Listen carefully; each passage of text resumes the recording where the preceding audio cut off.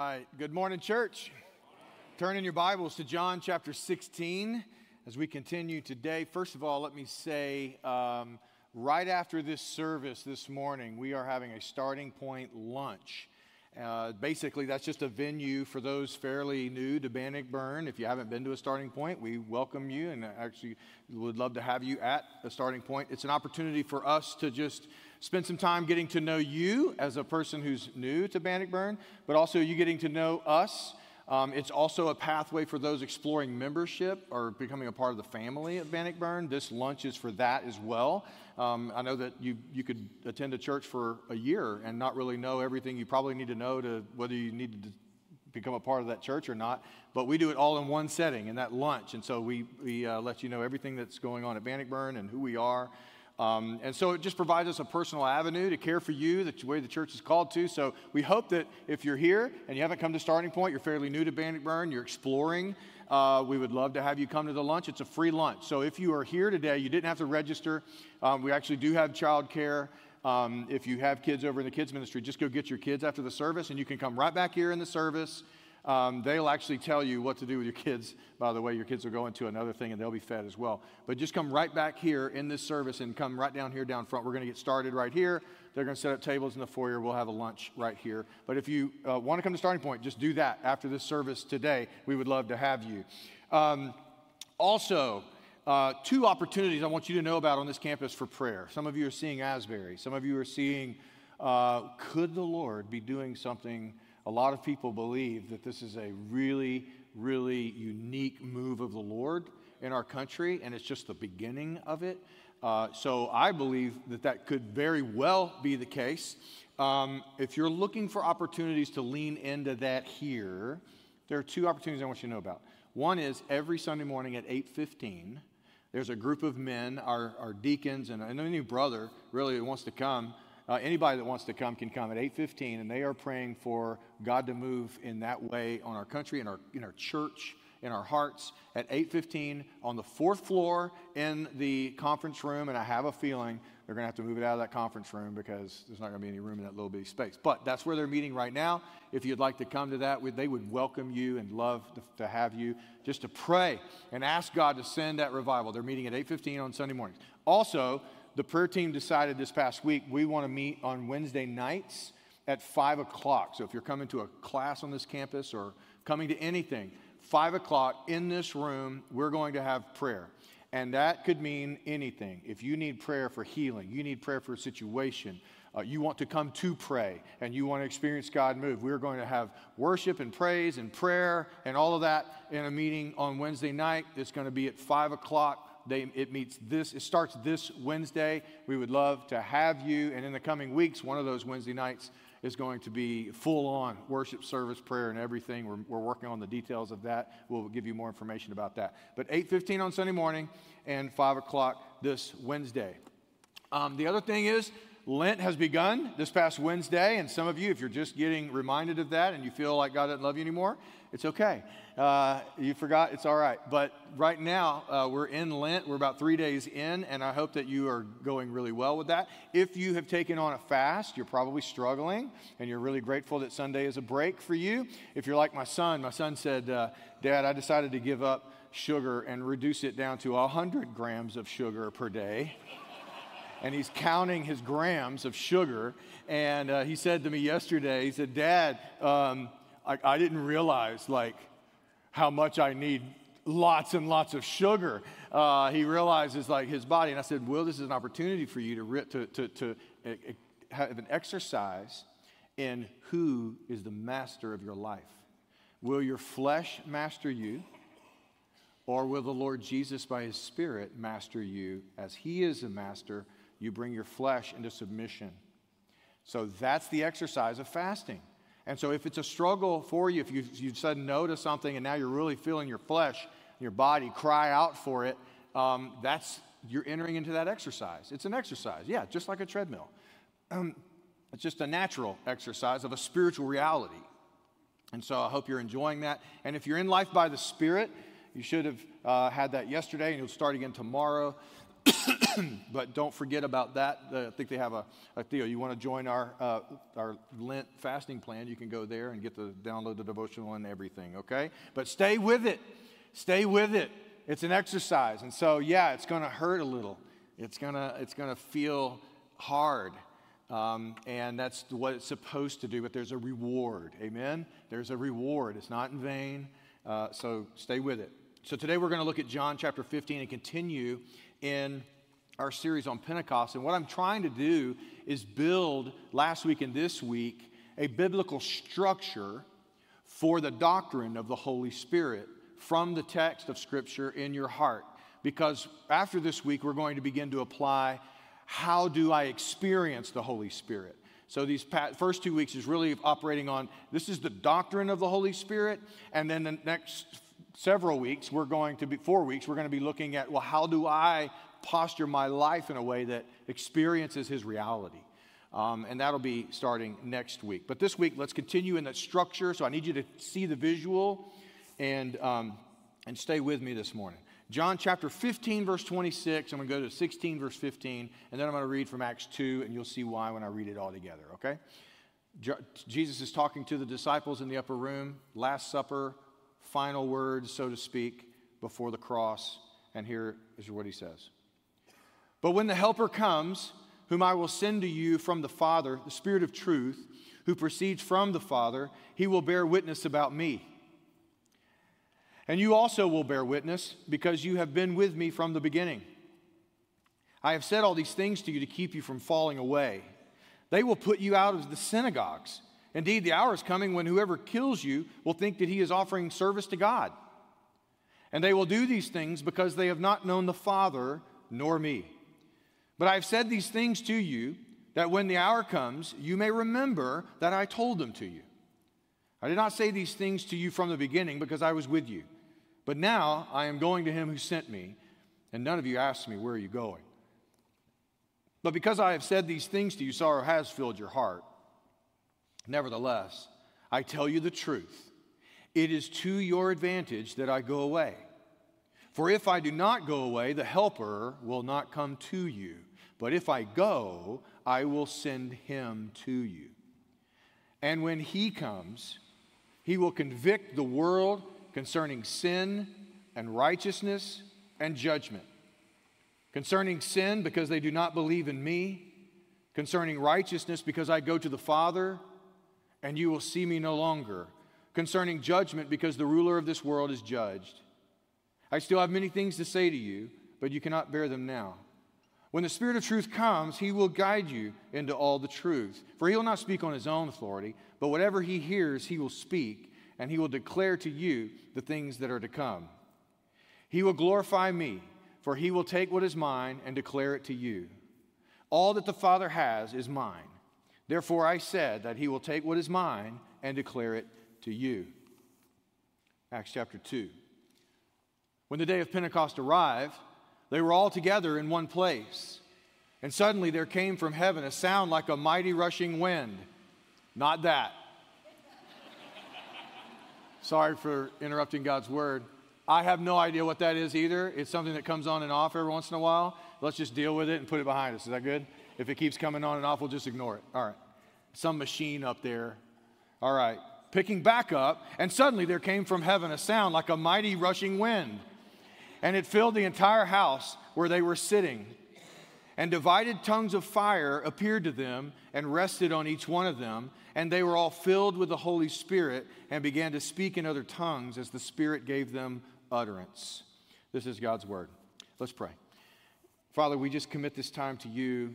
And Lord, Father, in the name of Jesus, you have given us your Spirit.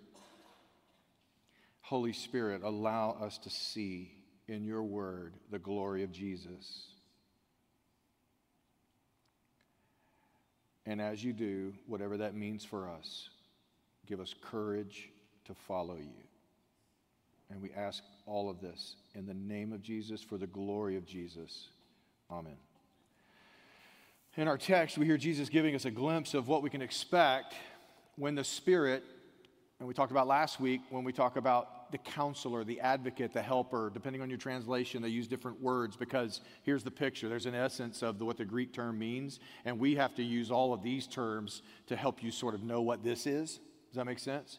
So none of them do justice to the actual term, but we talked about that last week, that this counselor, advocate, helper will come and he'll do certain things and he'll work in certain ways. And Jesus gives us glimpses of what that's going to look like, what the Spirit does. When he comes, this is what he'll do. This is what it'll look like.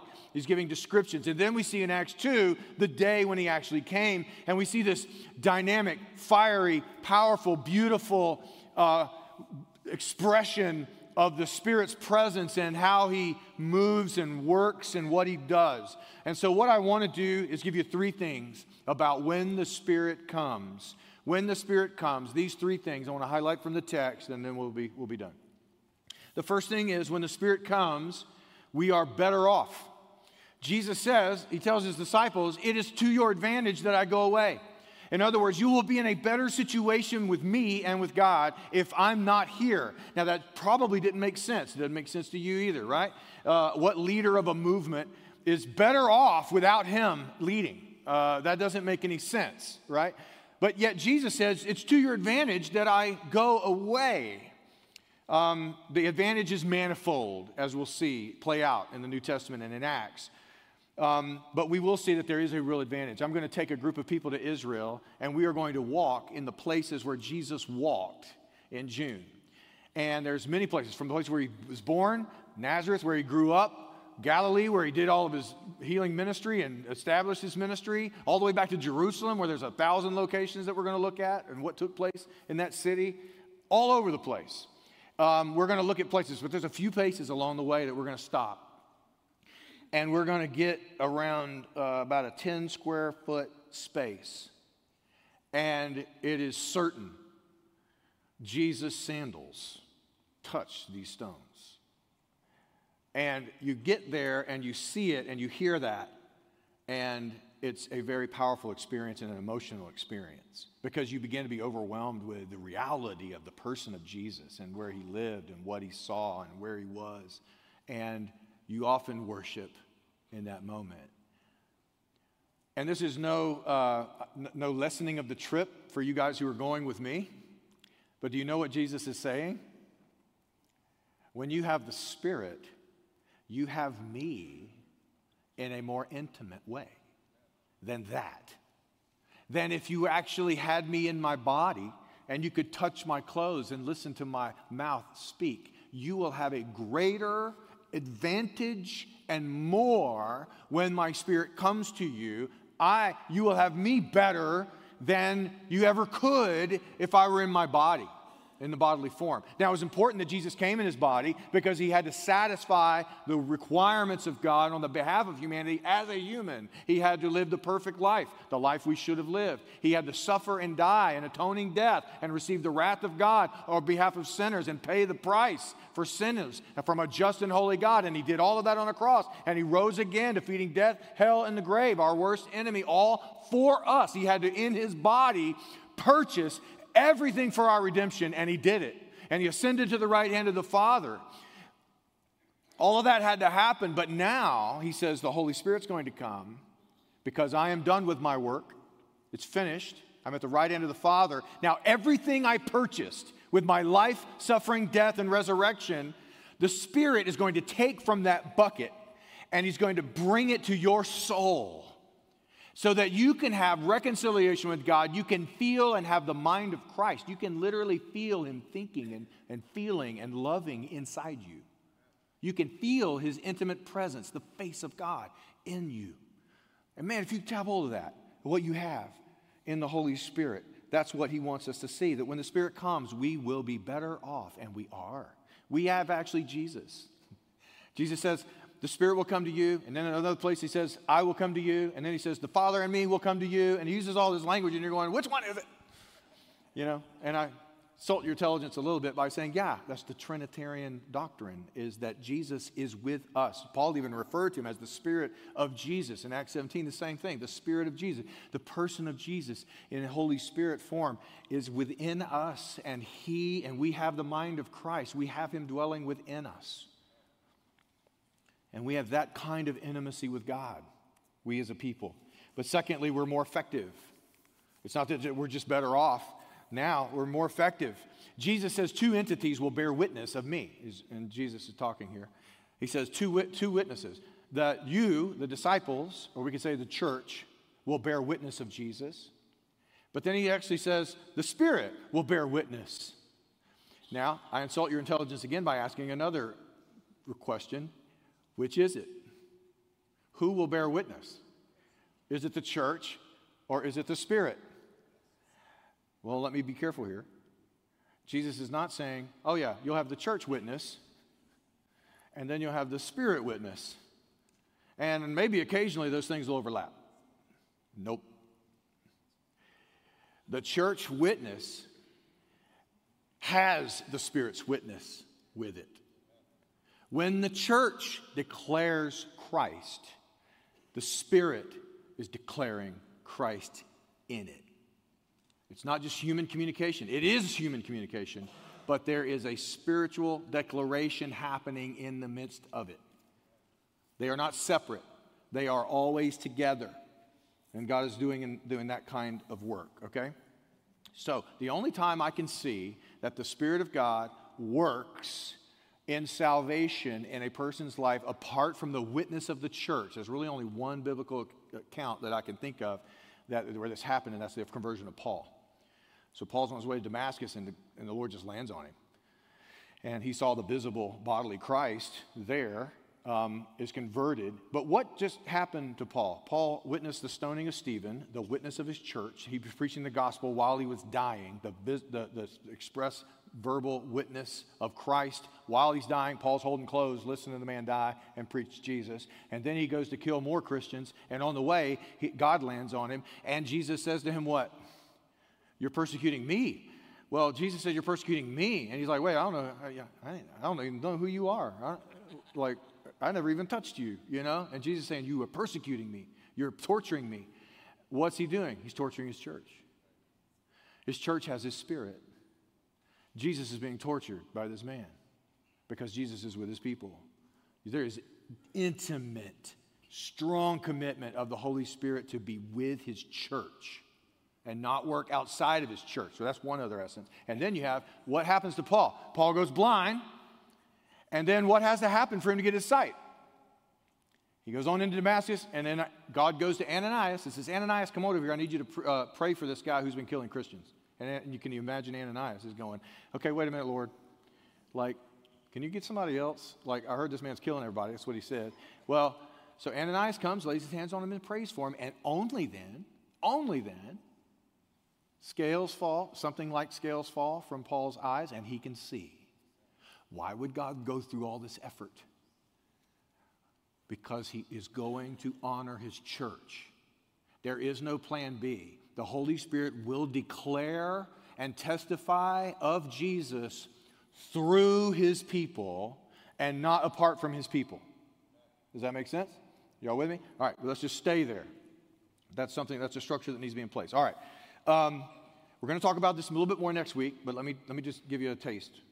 He says when he comes, so when the Spirit comes to the church and it goes through the church, he is going to declare and he's going to pray. What is that initial work he's going to do in the hearts of people? It says that he will do this. Jesus said he will convict the world in regard to sin, righteousness, and judgment. Some translations say guilt in regard to sin, righteousness, and judgment. That is basically the Holy Spirit is going to show you how deep a sinner you are, how depraved you are, how much you deserve the just wrath of God, and that you are guilty, guilty, guilty. And he will not stop until you have come to the place where you acknowledge that you are absolutely depraved, you have nothing to offer God as far as righteousness is concerned, it's only filthy rags, and that you are a deep, dark sinner, and that God, you deserve God's wrath. That's the Holy Spirit's initial work in your heart. You say, why is that necessary? Why didn't he just talk about Jesus? Okay, so let me go to this. Let's just say you're going to a location this week, and to go into this building, you got to go up a short flight of stairs, okay? And you're walking up to the stairs, and someone comes along you, and they grab your arm, and they grab your hand, and they go, here, let me help you up those stairs. And for most of us in the room, you would kind of think that's foolish You're walking up to the steps, and you're like, what is this guy up to? Why is he doing this? It would make you puzzled. It would make you think, am I on camera? You would say it's foolish. This is foolishness, and you would think, I don't need help. Thank you. You're so odd and out of place. It just doesn't seem right? So here's the principle. It's really hard to help someone who doesn't think they need help. You with me? The Holy Spirit first has to totally convince us that we have to be saved, not helped. You have to be saved from the evil wretch that you are. And until you get to that place, you're not going to consider the foolishness of the cross. Paul even says, you'll consider it foolish. 1 Corinthians 2:14 says, the person without the Spirit does not accept the Spirit, do not things that come from the Spirit of God, but considers them what? Foolish. A person saying they're going to help me up the stairs. Like, this is ridiculous. And cannot understand them. They want to know, what is this all about? It sounds so weird. They don't know. They don't know. Well, how do they know? The Spirit of God has to show them. Now, this can happen in a moment, and it can happen over years. Everybody's different on this, but the Spirit does a convincing courtroom work in the heart of a person that he is approaching to save. When he approaches, he's showing you through pulses, constant pulses of saying things to you over and over, making you feel them, helping you understand that you don't even meet your own standards of right and wrong in your heart. That thing that you're gagging way down inside your heart, that you know you're carrying the shame and guilt, and you know you're not the person you ought to be. Maybe you're even a hypocrite, and you know it good and well down in there, and you're just stuffing it because you don't want to be troubled by it, and it's driving you crazy, and you just want to stuff it, and you want to gag it, and you want to ignore it, and pretend it's not real. It's just made up in your own mind, and you keep doing that, and the Holy Spirit keeps on gagging. It keeps on gagging until you break. And when you break and you say, I agree with the Holy Spirit, I agree with God, I agree with His Word, I am a wretch. I don't meet my own standards, and my own standards aren't even His standards. I am not the person I ought to be. God, forgive me. In fact, I'm so lost, I have nothing to offer in front of her. I couldn't even clean up my life if I wanted to. I am lost. And when you come to that place, you can thank the Holy Spirit of God, because He has worked in your heart and brought that convincing work so that you're down and you go, I am hopeless, I am helpless, I am lost. And then He goes, guess what? There's a Savior for people like you and only people like you. He did everything that you're supposed to do. He died for everything that you did. And everything that He purchased, I'm giving to you as a gift. Will you receive it? And you receive it, and you receive the life of God. You receive reconciliation with God. You receive the power of God. You are born again. We're going to talk about that next week. I do need to share one more thing. Okay, hang on. I want to show you something here. Moses said, show me your glory. When you pray, show me your glory, let me tell you how God is showing us His glory.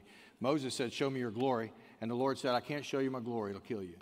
You can't contain it. It'll evaporate you as a sinner. So He's like, I'm not going to do that, but I will show you a glimpse of my glory, a portion of it. And so I hit him in the rock, and He said, I'll pass by before you so that you can see a little, whatever you can handle. And so He did this, which is a very mystical and powerful moment for Moses. But it says this in Exodus 34:6. The Lord passed before him and proclaimed, the Lord, a God merciful and gracious, slow to anger, and abounding in steadfast love and faithfulness, keeping steadfast love for thousands, forgiving iniquity and transgression of sin, but who will by no means clear the guilty, visiting the iniquity of the fathers on the children and the children's children to the third and the fourth generation. This is the declaration of God in his glory. Moses sees it, and what does he do in verse 8? And Moses quickly bowed his head toward the earth and worshiped. What is Moses worshiping? The glory of God. What is the glory of God? Let me say this real quick. God says, I am gracious and merciful. And then he says, I will by no means clear any guilty criminal who has sinned against me. You have to say, which is it? How many of you would have a judge in Austin tell people that they're gracious and merciful, and every time they have somebody, they go, I know you're sorry, just don't do it again, all right? I got to use a southern accent for it. You know? How many of you would vote for that judge, right? No, you didn't put him on the bench. He's not a good judge, he's a corrupt judge. He's supposed to net out justice. And God says, I will by no means clear the guilty. I will execute justice to the T. Everything a sinner deserves will get it. And yet, I'm gracious, abounding in steadfast love and mercy. Which is it? Because to us, for God to be just, he has to give up his mercy. But for him to be merciful, he has to give up his justice. Amen? Which is it? This is the glory of God. Let you see it. Will you see it? Will you see it? In the person of Jesus, God is just and justifier of sinners. In the Son of God, Jesus Christ. Paul said this in 2 Corinthians 4:6, for God who said, let light shine out of darkness, has shone in our hearts to give us what? What Moses saw.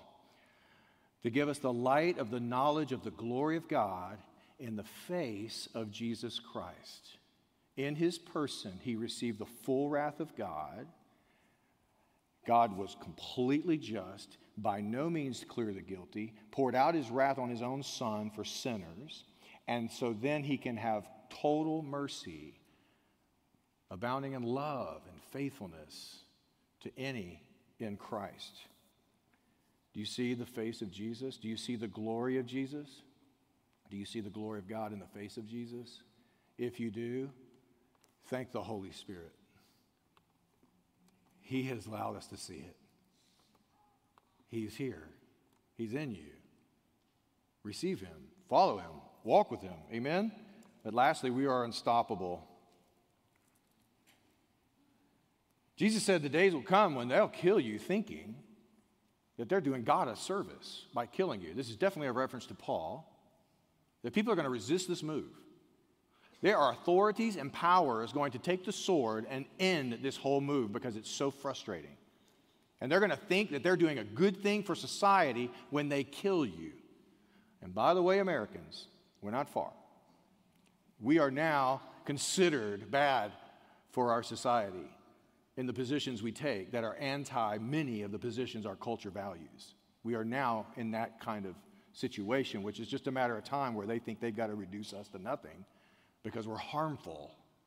Jesus says, yeah, they're going to think they're harmful, and they're going to think they're doing good in the world by trying to get rid of you. That's what they're going to be operating off of. But Jesus says, you're only going to fan the flame and spread it faster and further when you try to stamp this thing out. Why? Because it's not man. It's the supernatural power and work of the Holy Spirit in people of the church. You can't stop it. You can kill their bodies, but then that advances the kingdom even faster and further. You can't stop it. So a couple questions in Acts 2. We see in Acts 2, he comes, and it's a beautiful description. The question is, why these few people first? Why these few people? There were a lot of people. The Holy Spirit could have fell on the whole city. Why didn't he fall on the whole city? Think about that with me for just a second. Why didn't he fall on everybody that called themselves a follower of Jesus? Because there were more than just in that upper room. He just fell on them. Why not fall on the whole world? Why do it all at once? Just do it all at once. Like, don't start there and move to them and then go. Just go all at once, Lord, right? Why wouldn't you do that? this tells us something about him and his commitments and his strategy and the way he works. The answer is that the Holy Spirit is going to honor the leadership of this church movement.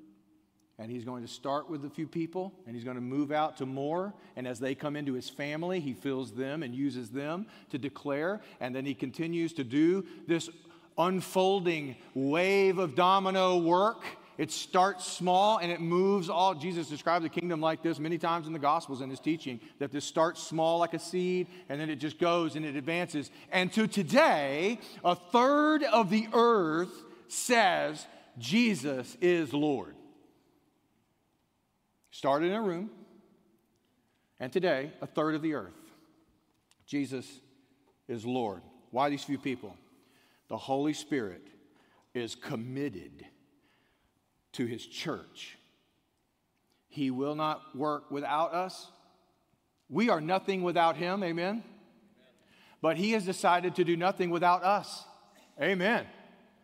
He will use the declaration of the gospel from his church to be the vehicle by which he works in the hearts of people in the earth. And that's how it spreads, like a vine. Jesus even says, the vine and the branches, John 15, John 17. All the vine and the branches talk is all about this idea of the gospel starting in a pocket and moving out through people.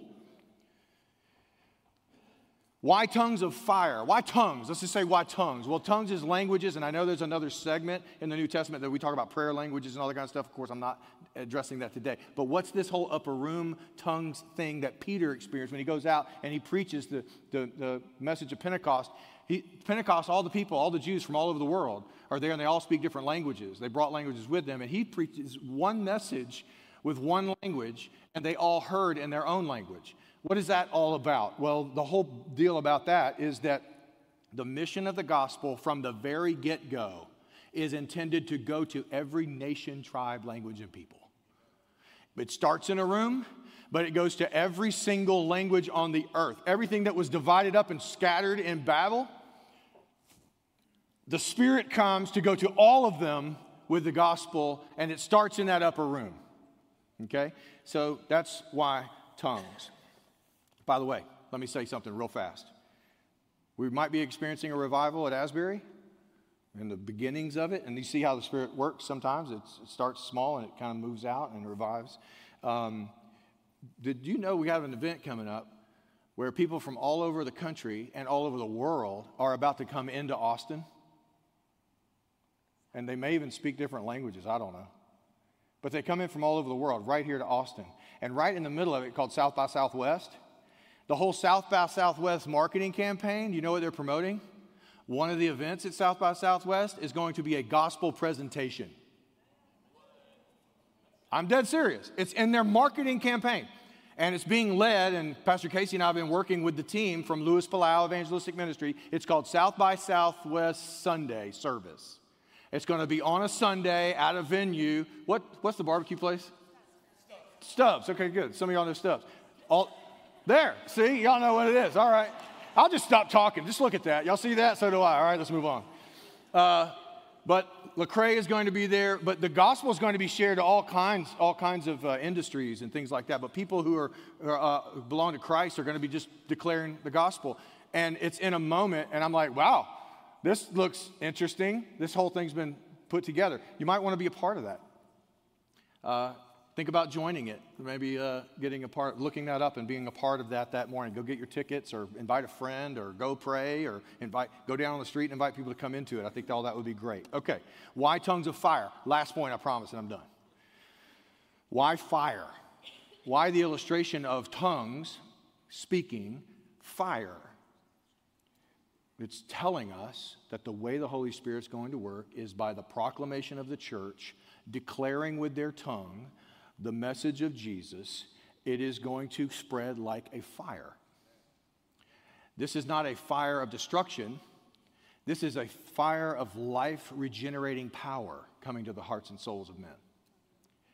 Fire, how does fire work? Well, fire starts small, right? It only takes a spark, right? Y'all, you grew up in the 80s, amen? Y'all know what I'm talking about, sitting around a campfire? Yeah. It does. It only takes a spark, right? Well, a spark can lead to a leaf, to a pile of leaves, to trees and bushes, to houses and entire states, right?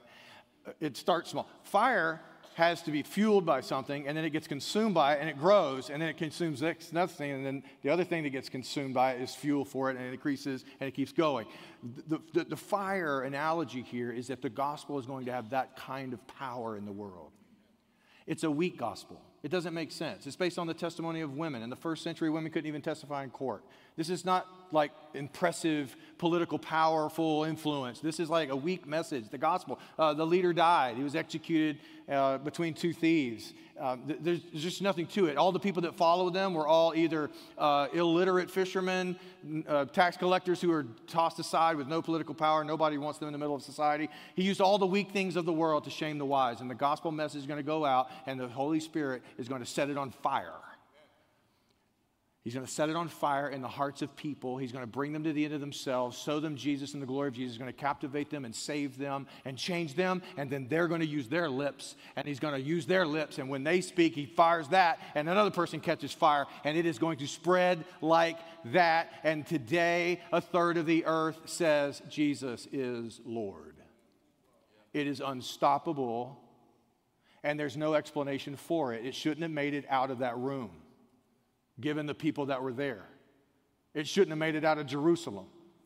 And yet, by the 3rd century, Constantine comes on, converts to Christianity. Now it's the favored religion of the whole Roman Empire in just a few hundred years.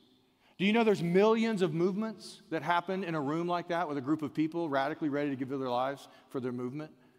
And you don't know anything about them. Why? Because they're gone. That happens all the time. A third of the earth with that message of foolishness says Jesus is Lord. How do you explain that? And I would tell you the only explanation is this divine power of the Holy Spirit. Some of you may even feel that fire in your heart as I'm speaking, and the need for Jesus, and you can come to him today. Respond to the Holy Spirit. But Bannockburn, I want you to think about this. Next week we're going to get a little bit more into that, but I want you to think about this. The Spirit says, I will use you. But then he asks a question, will you trust me? Because you think I'm not influential, I don't have the words, I don't know what to say, they would never hear this, maybe somebody else should do it. And he says, you're the very person I love to use, because I love weakness, because I like to show my power and my glory through your weak, pitiful little presentation and set a heart on fire. I love to work like that. Will you trust me, says the Holy Spirit to his church. I will use you. I'm committed to you. Will you trust me? Will you stand in a place and with gentleness and love and respect have a conversation with someone and just talk about the glory of Christ, what he's done in your life? Will you just have that conversation? Will you just serve another human being and watch me through you? You know, that's what life's all about. That's what life's all about. When you get to the end of your life, if you ain't about that, you didn't live. Because God wants to use you. And the Spirit of God is saying, trust me. I will use you. Will you trust me? Will you just this week even be aware of the opportunities all around you and step into that moment and don't be afraid. Step in and speak. I'm not saying hit them in the face with a Bible. Don't you dare. Don't be ugly and don't be a jerk. Be sweet, be gentle and loving, but go there. Go there and see if the Holy Spirit will come through on what he has said. Because he might.